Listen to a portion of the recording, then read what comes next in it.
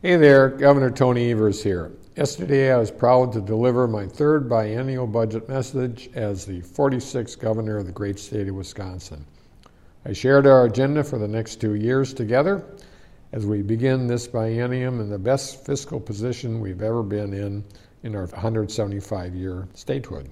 This is a budget about solutions, not wish lists. This is a budget about pragmatism, not politics. This is a budget about getting back to the basics and doing the right thing. The focus of our budget is bolstering our workforce, maintaining our economy's momentum, and supporting kids and families. We're making sure our infrastructure is prepared to support a workforce and economy for the 21st century.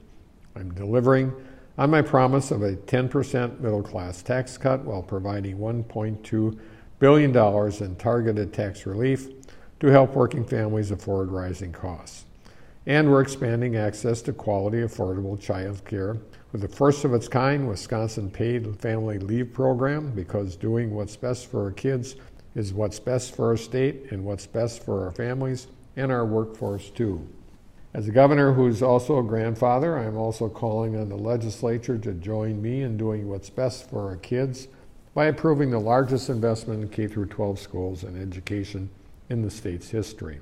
I promise you this, in this budget, there's more that unites us than divides us. These aren't Republican or Democrat priorities.